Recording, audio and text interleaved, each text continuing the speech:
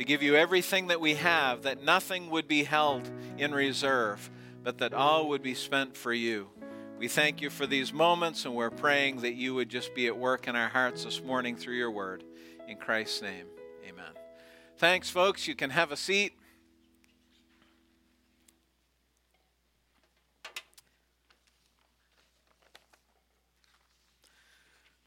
Some of you may know, because you're such ardent students of history, that there was a time that World War I was known as the Great War.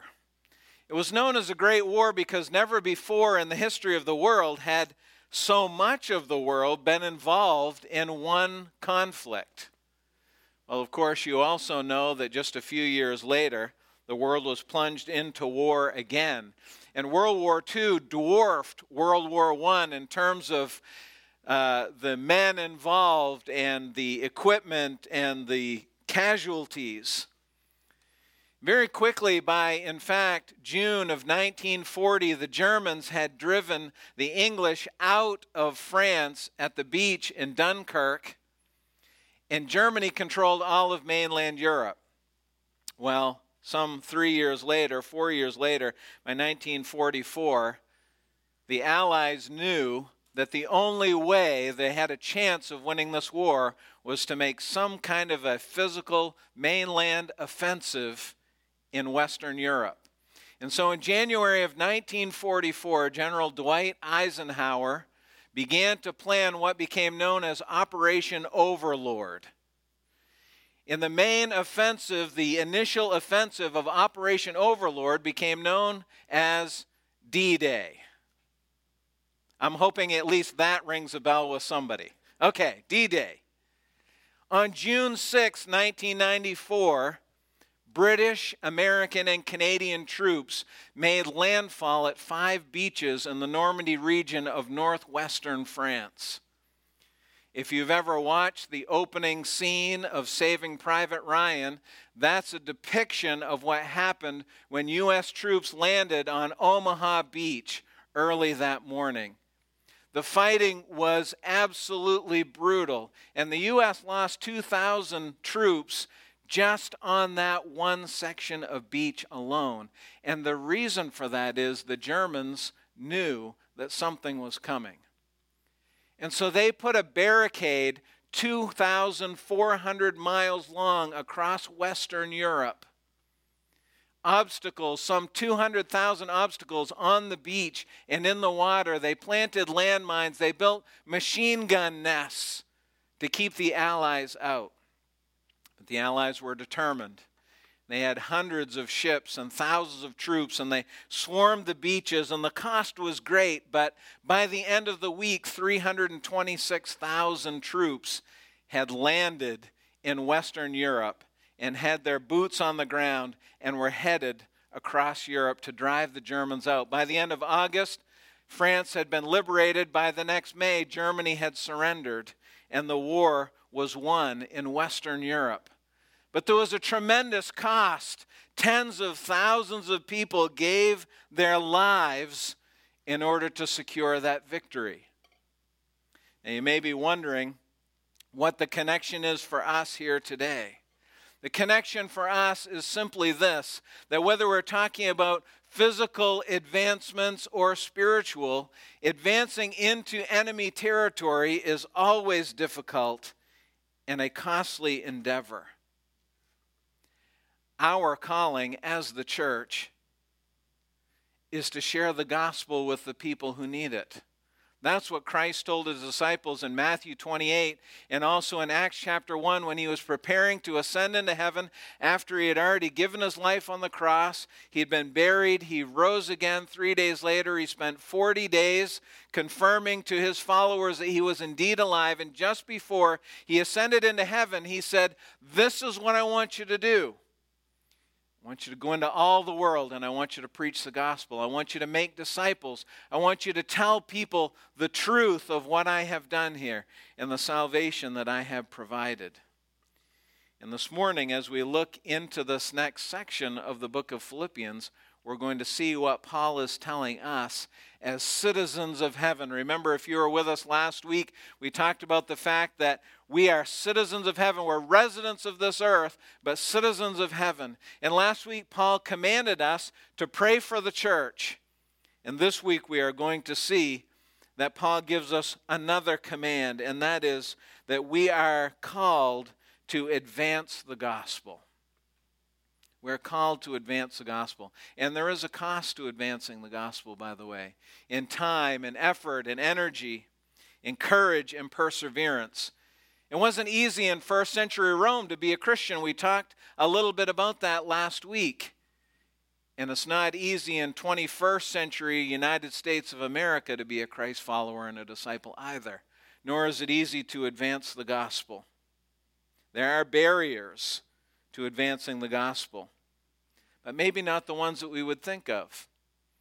If we were going to have a conversation about what it is that keeps the gospel from going forward, what it is that keeps people from hearing the truth and coming to Christ, we might say something like, well, people don't really want to talk about God. They don't want anybody in their face talking about spiritual things, or they just get angry if I talk about that kind of stuff.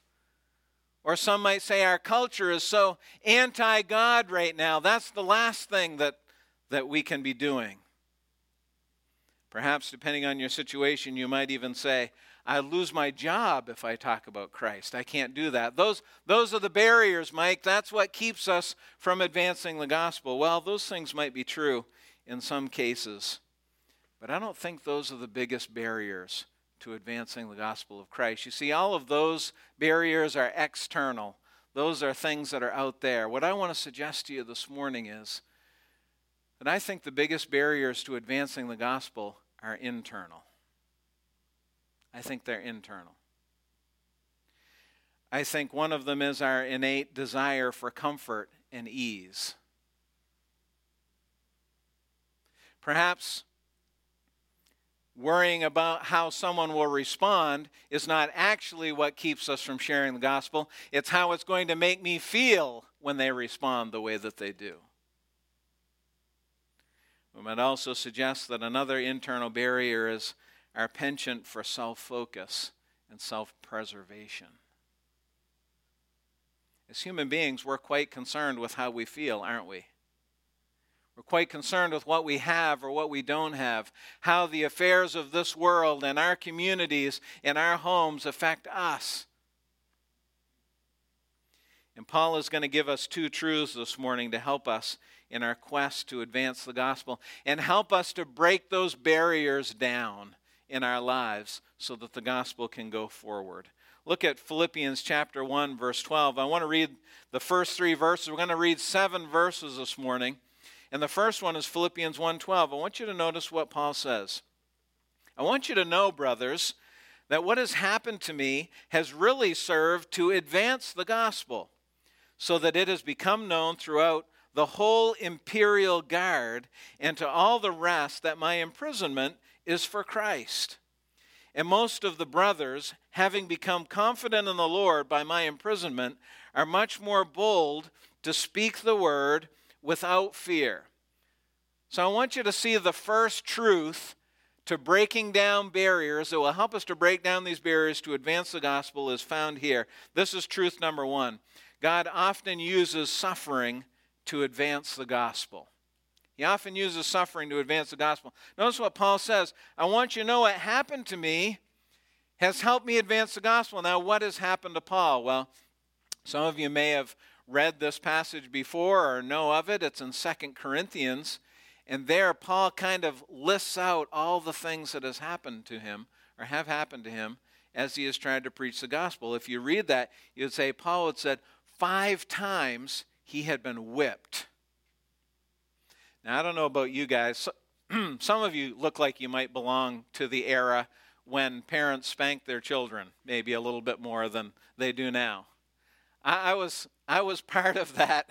I was part of that era. And by the way, I deserved it every time. I can't think of one time that I didn't deserve what I got. I remember sometimes my mom would discipline me, and sometimes my dad would. And I had a hard time figuring out which was least painful.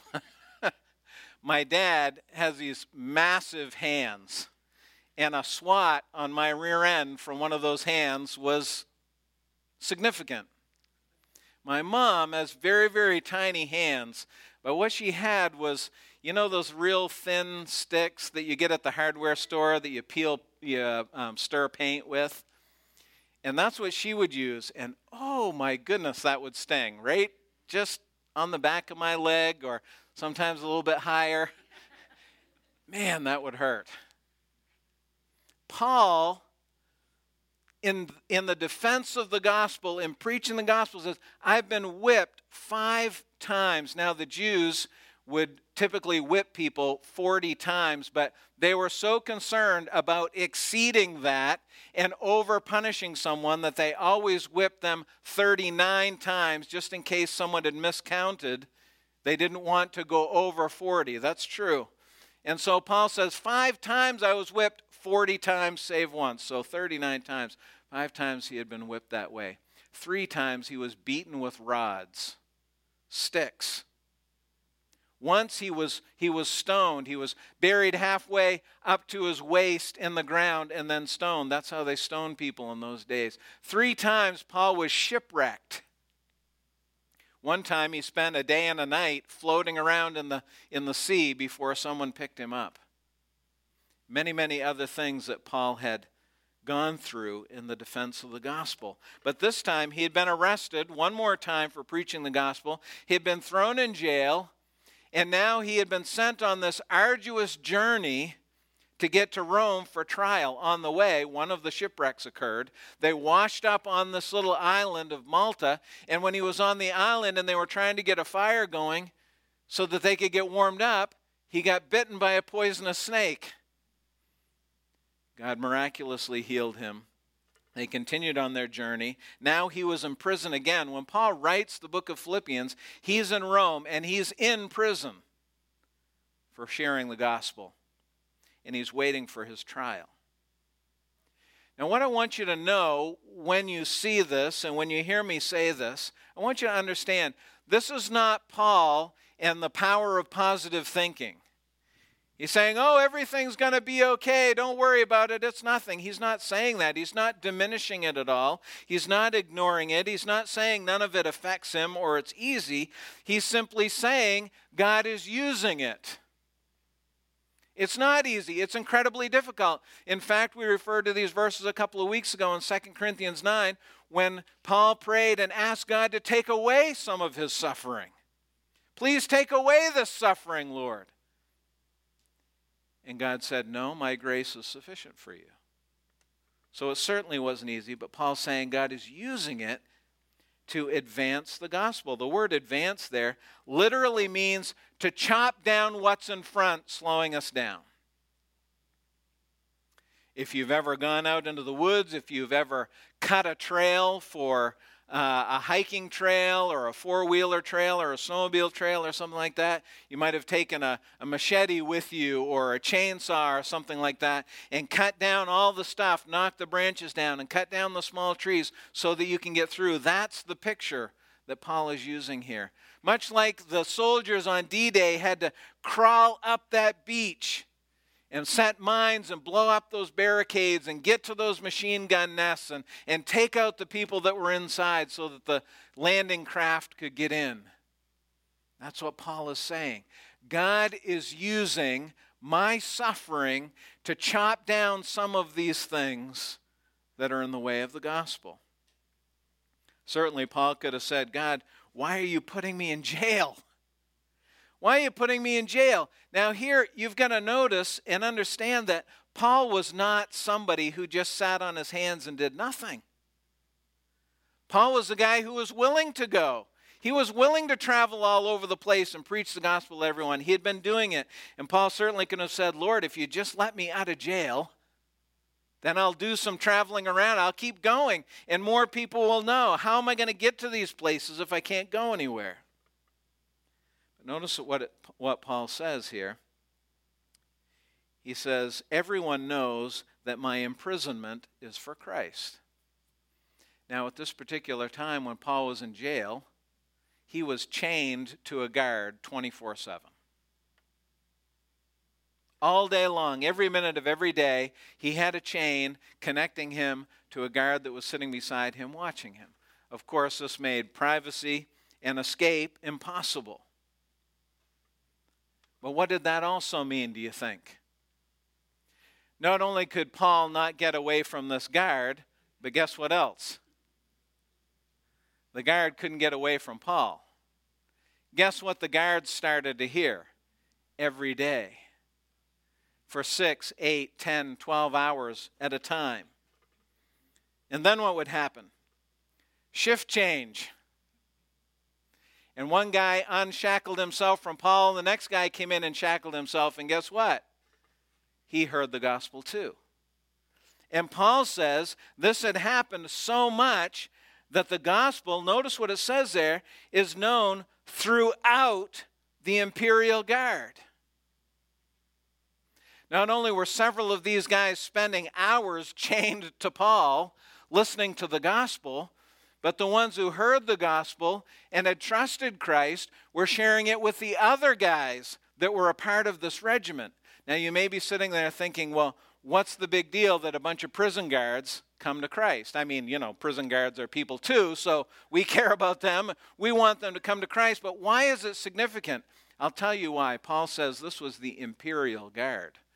Paul was in Rome, obviously the center of the Roman Empire, and the imperial guard was a very specific regiment of soldiers, and their task, among others, was to guard important or influential prisoners. And Paul was considered that because he had appealed to Caesar, and he had caused a lot of disruption all over the Roman Empire, so they're like, we're putting the imperial guard with this guy. We're not going to get the guys we pay $5 an hour. We're not going to use them. We're going to use the guys that are really good.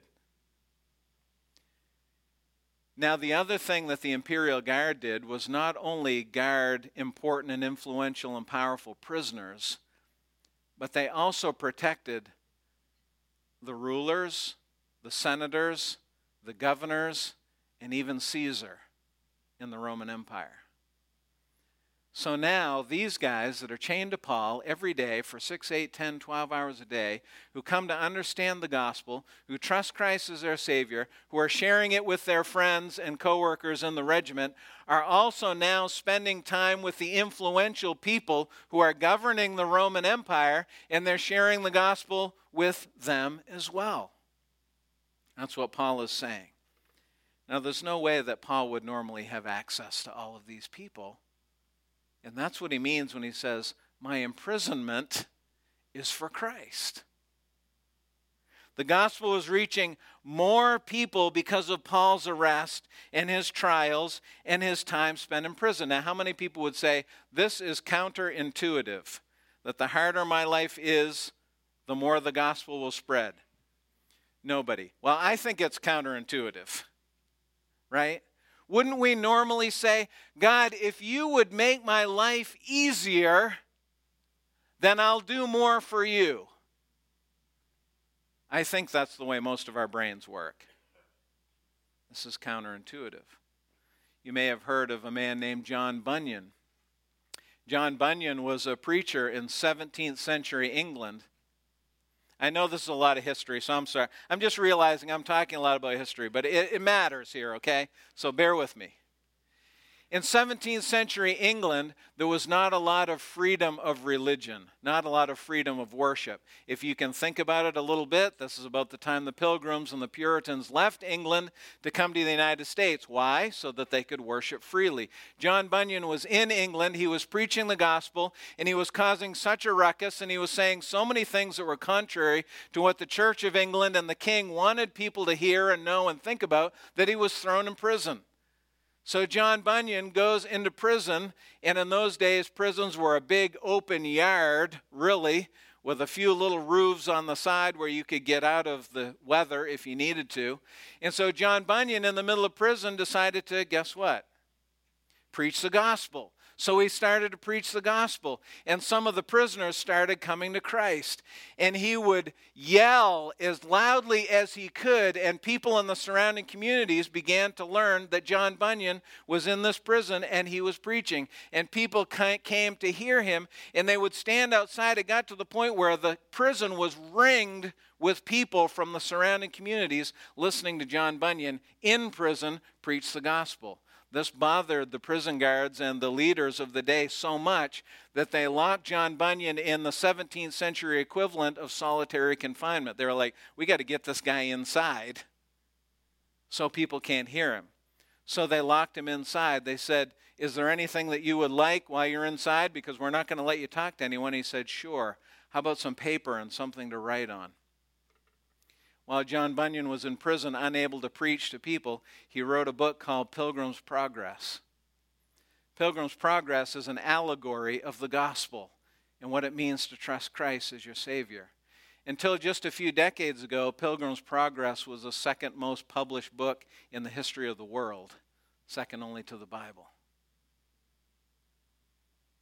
Because he was thrown into prison, more and more people heard the gospel. Lord, if I didn't have to deal with this, I could be more effective. If you didn't tie my hands like this, if I didn't have to go through this illness, if I didn't have to lose this loved one, if I didn't have to have my job all screwed up, it would be much easier for me to serve you. God says, I'm going to use your suffering. He often uses suffering to advance the gospel.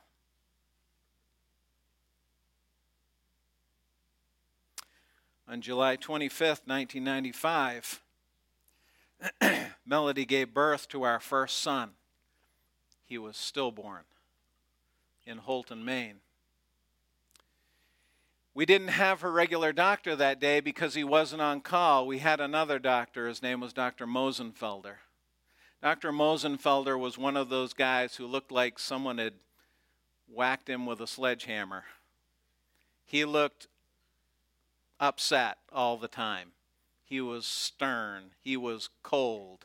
He was not a friendly guy. Good doctor, not a friendly guy.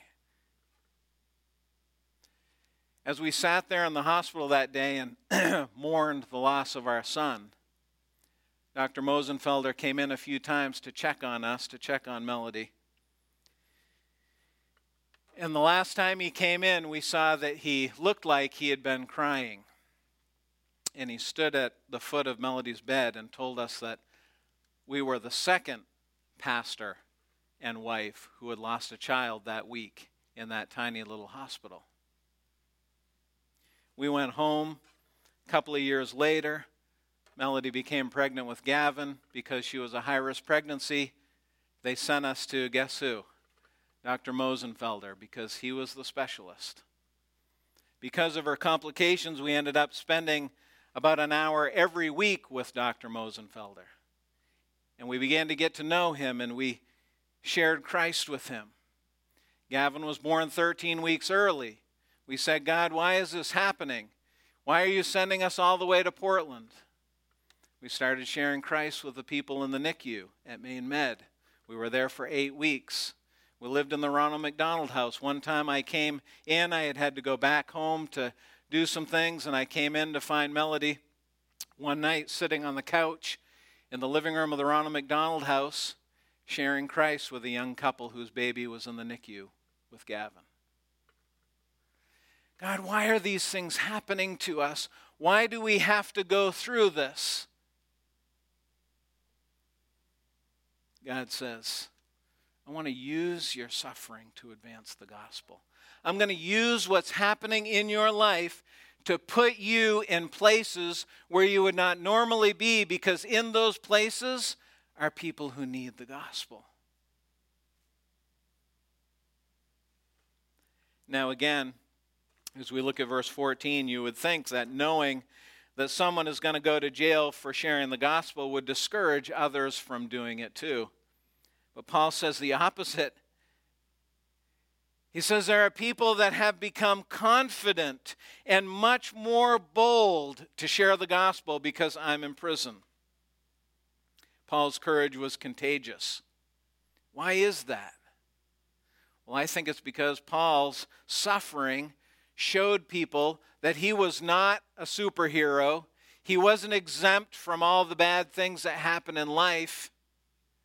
And people looked at Paul and said, if Paul can go through this and still share Christ, then I can do it too. We need to understand, my friends, that when others see our faith, their faith is strengthened. You see, we need to remember that we're in this together. We've talked about this many times over the last couple of years when the church has become so scattered because of everything that has happened. We need to see each other. We need to spend time together. We need to understand what each other is going through. And when others see our faith strengthened, theirs is strengthened as well. Let me continue reading for you. Picking it up in verse 15.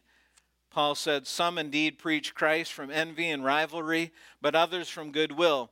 The latter do it out of love, knowing that I am put here for the defense of the gospel. The former proclaim Christ out of rivalry, not sincerely, but thinking to afflict me in my imprisonment. What then? Only that in every way, whether in pretense or in truth, Christ is proclaimed, and in that I rejoice. Yes, and I will rejoice. So truth number one to help us advance the gospel is that God often uses our suffering. Here's truth number two. The gospel itself is more important than the person preaching it. The gospel itself is more important than the person preaching it. You see, a lot of people didn't like Paul. And you may say, well, that's obvious. Everywhere he went, preached the gospel, there was a riot, he got thrown in jail. Yeah, a lot of people didn't like him. Not just lost people. A lot of other believers didn't like Paul. Nothing is more discouraging than to pour your life into something and be falsely accused or maligned or criticized. And that's what was happening to Paul. It says they're preaching Christ out of envy. The word envy there means spite or bitterness, and it carries with it the idea of somebody that's happy with someone else's misfortune.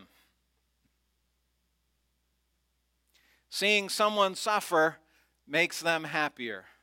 That's what was happening to Paul. Not only envy, but rivalry. The word rivalry there means contentious or contention. It means somebody that's ready to argue or loves to argue.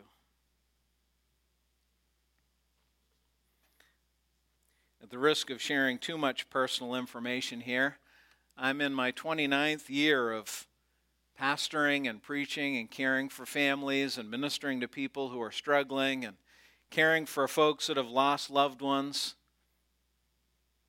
I've done about 150 funerals, and every one of them I've preached the gospel. But in almost 30 years, I've probably only had maybe 2 or 3 serious run-ins with a lost person over something that I've said or something that I've preached or something that I've done. Only a couple of times has somebody really gotten in my face about it and been very upset. However, probably 15 or 20 times over the past almost 30 years has another Christ follower gotten very upset with me over something that I've preached or said or done. Paul says it's contentious, it's bitter. That's what was happening to Paul. Verse 16, Paul says, not everybody is like this. Some are preaching from goodwill and love. They had the best interests of the church at mind. Remember last week, if you were here with us, I talked about that love that motivates us. Christ's love, the only kind that's durable enough for what it is that God's calling us to do. Christ's love, by the way, is not just for each other. It's for the church at large. It's for the lost. And what Paul wants us to understand here is that the church and our fellow Christ followers and the lost and their need, all of these things are more important than us.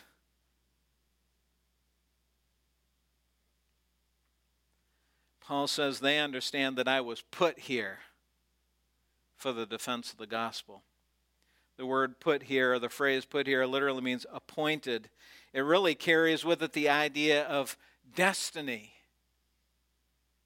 Destiny. I don't know how you guys feel about destiny. Actually, it's one of the things that we talk about in some of our theology classes. And how you guys feel about it. But Paul said, I'm here for this. I'm here for all of this, including the difficulty. That's why God put me on this earth. We often make the mistake of presuming that God put us here on this earth to simply enjoy our lives, to simply get everything that we can, to procure comfort and ease. God does bless us often and provide us with many of these things, but that's not our purpose here on earth. Our purpose on earth is to glorify God. Paul's purpose on earth was to be there at that time suffering for the gospel. He was there on purpose, for a purpose. The second time Paul uses rivalry there, it's actually a different word. In our English Bible it says rivalry twice, or in my version it does. But the second time it means self-seeking ambition. It means self-love, self-focus, self-interest, self-preservation. In fact, what some people were saying because Paul was in prison was, good, now that he's out of the way, we can do it our way. Imagine how discouraging that was to Paul. Imagine how discouraging it was to Paul to think, I've poured my whole life into this, and now that I'm set aside, so there's some people that are happy about it. But what I want you to notice here at the very end of our passage is Paul's reaction to it. I read it a few moments ago. I'll read it for you again, verse 18. What then? Only that in every way, whether in pretense or in truth, Christ is proclaimed, and in that I rejoice, yes, and I will rejoice. Paul is simply overjoyed that the gospel is advancing. They were preaching the truth, but it was their motives that were wrong. The doctrine was okay, but their motivation was obviously really messed up. And Paul says, I'm just thankful that the gospel is being preached. Even if it is being preached in pretense, the word pretense means underlying reasons or motives. We have other examples of this in the Bible. You know the story of Jonah. God told Jonah to go to Nineveh because there were a lot of wicked people there and they needed to hear the gospel. And so Jonah said, okay, that sounds good, Lord. And he hooked it around and went the opposite direction. Well, for those of you who don't know the story, through a series of interesting circumstances, Jonah, in fact, finds himself in Nineveh, and God tells him again, Jonah preached the gospel to the people in Nineveh. Jonah still did not want to do this. Do not elevate Jonah too high. He still didn't want to do that. That's obvious as we read the whole book. But he did preach the gospel. And what happened? They repented. God used it. And they repented and were saved. Paul says, Christ is proclaimed, and in that I rejoice. My friends, the proclamation of Jesus Christ is more important than anything. In fact, it's more important than the person who is sharing it, whether it's you or anybody else. What does Paul command the church, us as citizens of heaven? You are called to advance the gospel. I want to ask you a couple of questions here as we get ready to close. First of all, what's happening in your life right now? What's happening in your life? Is it something difficult? Is it something painful? Are you questioning why God would allow it to happen?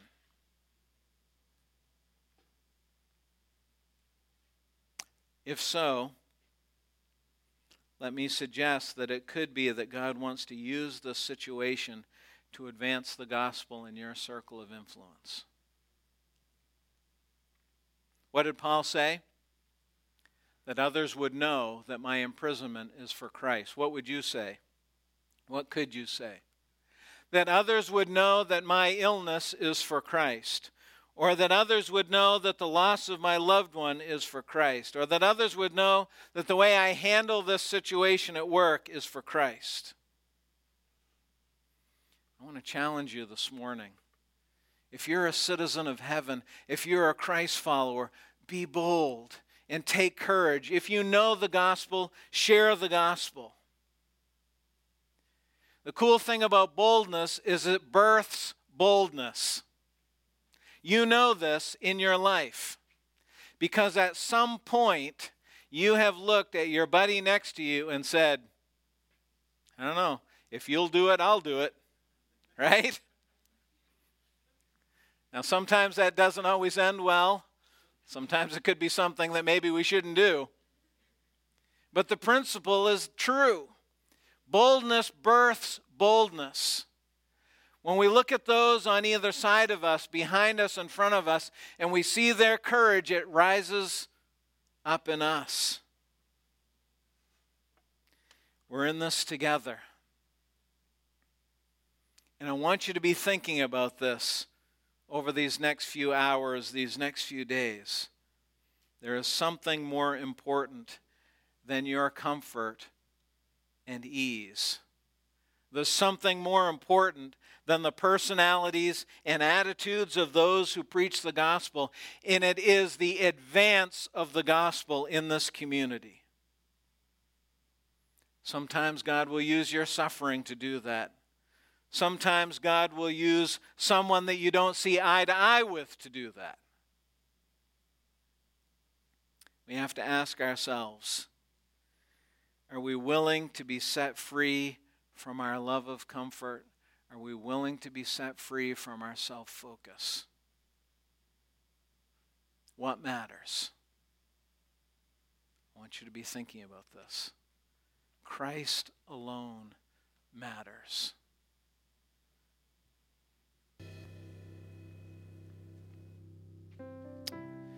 Last week I told you that in the Greek language, the word joy and the word grace are almost identical. Paul says he rejoiced that the gospel was being preached. Why did he rejoice? Why did he delight in God's grace? While he lived in prison, while people criticized him, while he gave up everything that he knew and loved? He rejoiced because he knew that none of us are anything without the grace of God intervening in our lives. Rejoice in that, my friends. When it doesn't feel like you can rejoice in anything else, rejoice in that. Forget everything else and advance the gospel. That's what we're called to do. Father, we are thankful for the truth of your word. We're thankful that despite suffering, despite opposition,